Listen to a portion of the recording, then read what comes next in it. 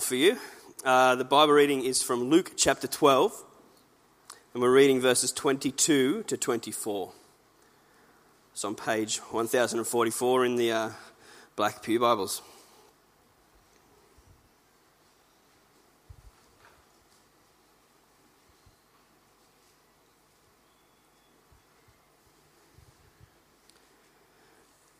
Luke 12, 22.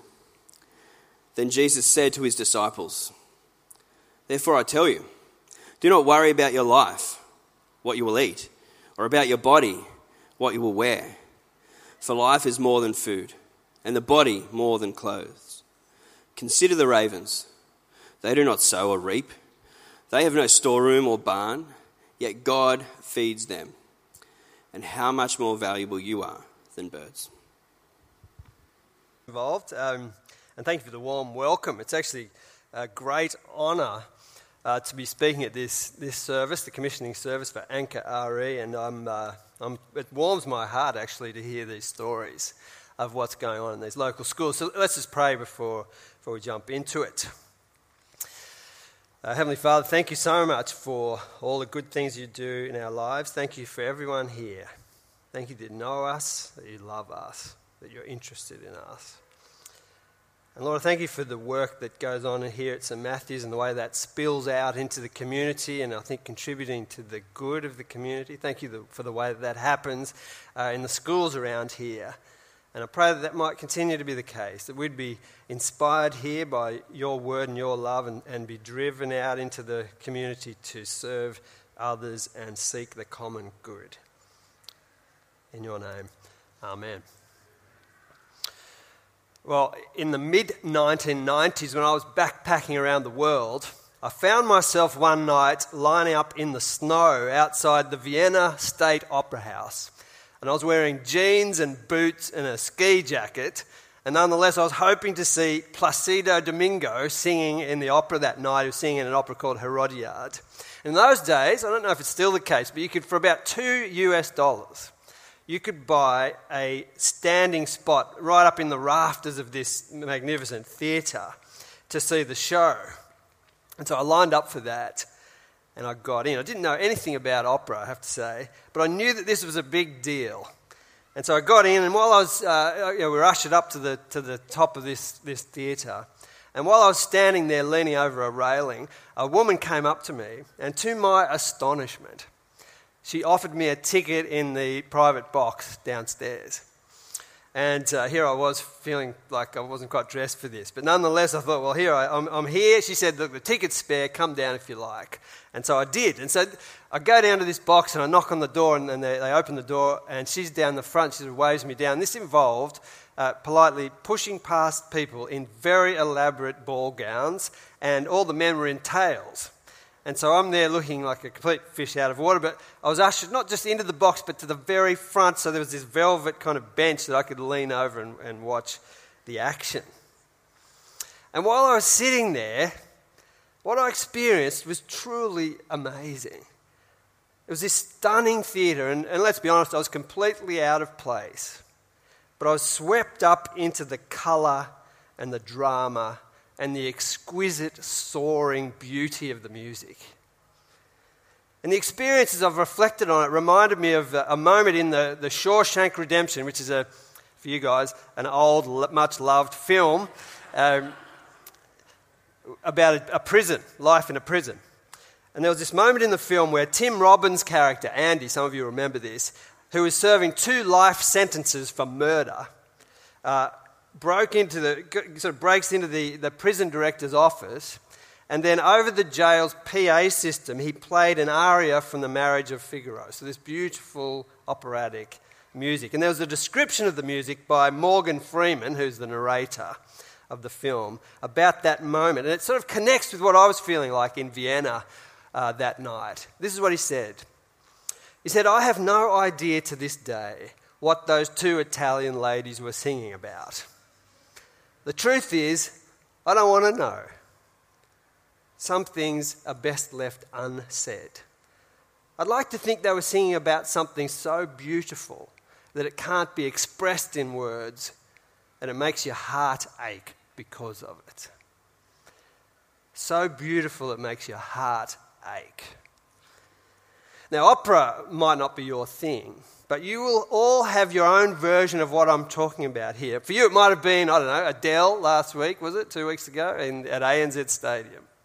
Or Justin Bieber, maybe. It was also there, I think. Maybe it was a string quartet at the Prague Castle or Bruce Springsteen at Hope Estate. Whatever it is. For me, I think this idea of beauty, of the sort we can sometimes experience in music, but also in other expressions of art, perhaps a painting, standing before a painting or reading a poem or a novel. Or it might be the natural world that gets you. Something like a mountaintop experience or a sunrise. We've been experiencing some amazing sunrises here on the days when we could see the sun in recent weeks. And it's like, to me, an echo of something beyond a material existence. It touches our imaginations. And it introduces us to longings that evoke a sense of something beyond us. You might call it transcendence, perhaps. A sense that there's more than just this. Now, in the passage that Kieran read for us from Luke's Gospel, Jesus is talking to his disciples. And he says, "Therefore, I tell you, do not worry about your life, what you'll eat, about your body, what you'll wear. For life is more than food and the body more than clothes." Jesus is reminding us that life is about more than just the physical. It includes the physical. And that's important to him. I'll come to that in a moment. But it isn't limited to that. There's a spiritual dimension to life that we would do well to pay attention to. That's what he seems to be saying here. Now, our culture, I think it's fair to say, seems less and less equipped to do that. We seem to want to only talk about the physical, to only take seriously the things that we can prove in a kind of scientific sense, or perhaps measure or even buy. And there are some today, influential people too, who want to promote this idea of human beings only being complex physical machines. That's getting more and more common. Here is, I'm going to show you a very short clip here from the atheist philosopher Alex Rosenberg, explaining some of the implications of life with a thoroughly, what you'd call a naturalistic worldview. That is, there's no room at all for God or gods or anything of this sort of transcendence. This is what he says. Is there a God? Of course not. What is the meaning of the universe? It doesn't have any. What is the purpose of life? Ditto. Is there a difference between right and wrong, good and bad? There's not a moral difference between them. What is the nature of the relationship between the mind and the brain? They're identical. The mind is the brain. Is there free will? Not a chance. Does the lessons of the past have any particular bearing that would help us cope with the future? Less and less, if it ever had any at all. We could spend a bit of time unpacking all of that, but needless to say, this is a very clear, and I think very honest, and actually quite probably accurate view of a world that is a godless world. All of those things probably are implications that are true, and yet we all want to sort of feel, well, a lot of us anyway, feel like this, is that all there is? We sort of resist this sense of sort of a reductionist view of us and our lives. Now, of course, Alex Rosenberg could be right, but this kind of worldview leaves a whole lot of unanswered questions. Heaps of them, actually. But even things like, where do concepts of right and wrong, good and evil come from, if there is nothing beyond the material world? What about love? What about heartbreak? What about our sense of justice? Where do these things come from? Most of us do, as Jesus says, have a sense that life is about more than food and the body more than clothes. And that as complex as we are physically, this doesn't account for the totality of life. And I was encouraged to see that the Department of Education, New South Wales Department of Education, seems to know this too, right? They have a document called the Wellbeing Framework for Schools, and in that there's this recognition of well-being having to take into account not only cognitive, emotional, social and physical things, but spiritual things as well. And that spiritual well-being relates to our sense of meaning and purpose. That makes sense to most of us. So this is one of the many reasons why I think, and I'm pleased to see others in here do too, that special religious education, SRE, remains a really important part of the school experience. You see, the extraordinary progress of humankind has not solved our deepest questions. We might have air travel. We might have the iPhone. We might have pretty much pain-free dentistry. We've got cars that almost always don't break down.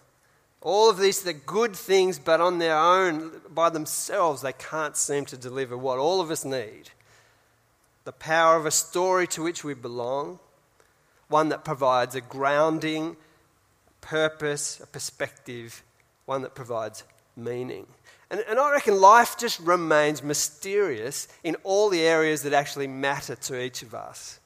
In things like love and friendship and beauty and tragedy.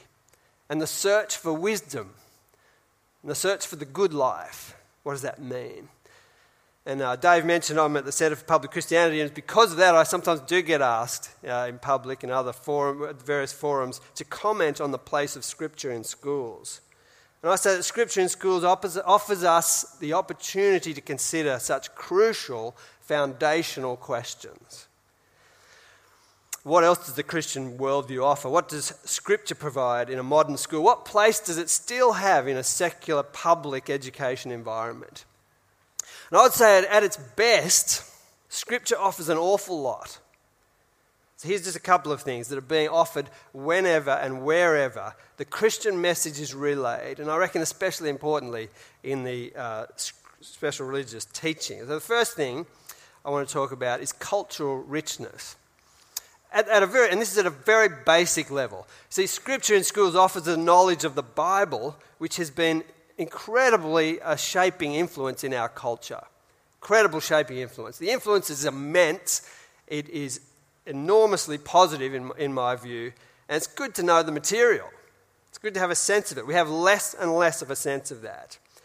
Our famous authors and artists have long dug into the Bible as they examine these questions of what does it mean to be human.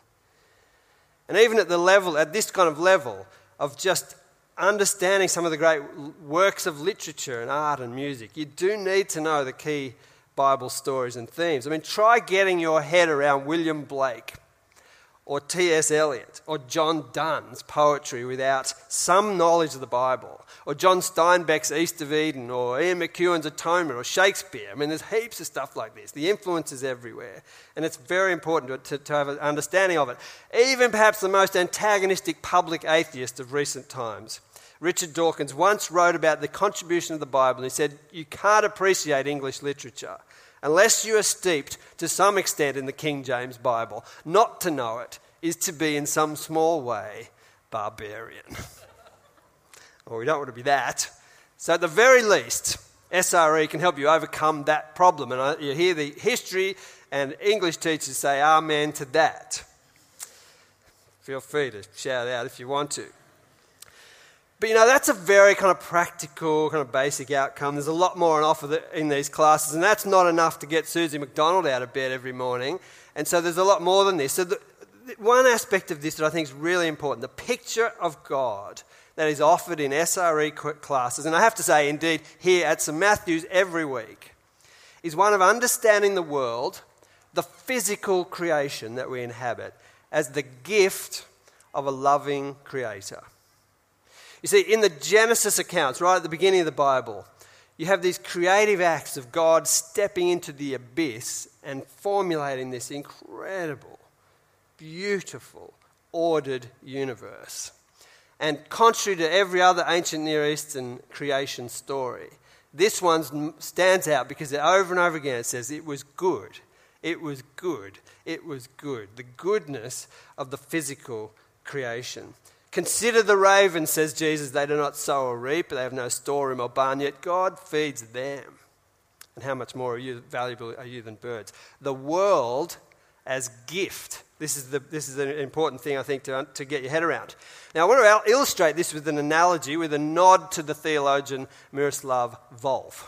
I want you to think about this physical object, my watch that I've got on my wrist here. It's a really nice watch. It's kind of weighty. It feels substantial. You can have a look at it later if you want to. It looks kind of nice, I think, this watch. It's also practical. Right? It keeps great time. It's intricately made. And it's waterproof, so I can have it out in the surf and I can still tell the time. I can dress it up a bit, and it sort of carries that off too. It's a great watch. But if I were to tell you that this watch was given to me by my wife, Michelle, for a special birthday, you'll understand something else about this watch, right? It takes on a special meaning. There's a relationship attached to the physical object that gives it value way beyond whatever it costs to buy. When I feel it on my wrist, when I look at it during the day, it's a reminder to me of Michelle and our relationship, and it's special because of that. I want to say that it's a little bit like what it's like to come to understand the physical world as a gift from God. You see, you can, of course, I want to acknowledge this, you can, of course, really appreciate the physical world without any sense of the Creator. Plenty of people do that. They love it. They're amazed by it. They appreciate it. But when you come to understand this, to believe that this is a gift of a God who made it with you and me in mind, it adds a whole lot of layers of meaning to the experience of life that we have. It means that every aspect of life, in a kind of mysterious way, is sacred, even the very mundane things. And I would say, given that we're talking about schools today, that the study of geography and science and mathematics and dance and drama and getting involved in sport, all with that sort of lens on, can take on an incredible depth of meaning. It adds meaning and purpose to what we're experiencing. So I think that's an incredibly positive thing that the Christian vision offers us. And then thirdly, personal identity and personal value is another important gift that we receive here. And this is very important today, more than ever.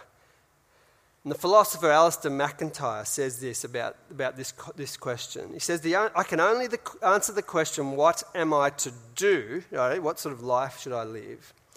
If I can answer the prior question of what story or stories do I find myself a part? I can only work out what I'm going to do if I can work out what story I belong to. And when we consider this question of identity, the question of who am I, the idea that my life is connected to something significant that's more substantial than me, I think is incredibly significant. Now, having studied the identity formation in teenagers, there's a couple of academics who did a whole lot of study on this, Thomas Bean and Karen Moni. They found that teens today, some of you are here, spend a lot of their time and construct their identity in what they call non-places. And they say this about, I thought this was fascinating. Urban teens navigate through shopping malls, train stations, airports, freeways, and the internet. These fluid spaces are disorienting. They're disrupting a fixed sense of place. And this spills over into teens' interior worlds. Instead of clear anchors in family, community, and institutions like schools, and I'd want to add churches, to forge a coherent identity, these fluid spaces engender feelings of disconnection and alienation. And I think we're seeing that in lots and lots of our teenagers around the place. And they say that identity in what they call a mall culture is constructed through the consumption of goods with selfhood vested in things, and because these things are ephemeral, you can't sort of get hold of them, feelings of panic and anxiety flow into teens' lives. Finding our identity is critical in finding our place in the world. And for Christians, for people who've come to sort of absorb and to accept the Christian vision of the world, this grand story of creation through the fall of humanity to redemption through the work of the life and work of Jesus Christ, heading towards new creation. So it's creation to new creation. Provides this kind of framework, huge framework, within which people can live their lives with meaning and purpose. It's God's big story. I would say it's the biggest story ever told. that also situates each and every one of us right in the story. And according to this big biblical picture, every single one of us is made in the image of God. Meaning, humanity is the high point of this incredible creation.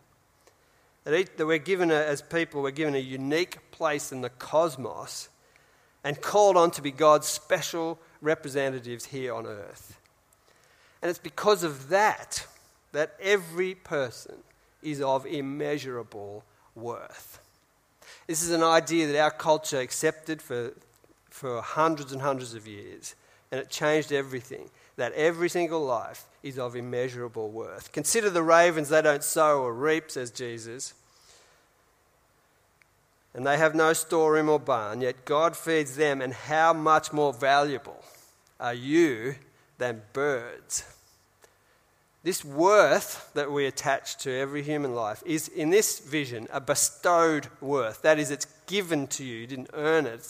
It's not dependent on, for instance, your capacity to do stuff or rational thought or intelligence. Not dependent on how clever you are or how beautiful you are. This is a fixed identity. You kind of can't get away from it. You are a precious child of God. It's a fantastic idea. It's a profound, it's an orientating idea that many of us have found has been a great foundation on which to build a life. And so we'd hope that for a lot of the students as they come across this. Now, as we celebrate then, therefore, the place of Scripture in schools or in this area tonight, I want to acknowledge something. I want to acknowledge that the church, I don't mean St. Matthew's, I mean the church broadly, hasn't always offered up its best in this area. It is the case. And I remember when I was young, when the old Canon Pritchard used to turn up at my school. He looked about 106 years old at the time. And he'd turn up to my East Tamworth Primary School once a week and then leave. And it's fair to say he didn't really set hearts on fire. As lovely and as well-intentioned as he no doubt did, as he no doubt was. And I think back to my third grade scripture teacher who, let's be honest, was a very strange woman who I vaguely recognised from church. And even as an 8-year-old, I could recognise she was sprouting theological heresy every second kind of sentence, and especially whenever difficult questions came her way. There are some serious critics of Scripture in schools today, and some of the criticisms are valid.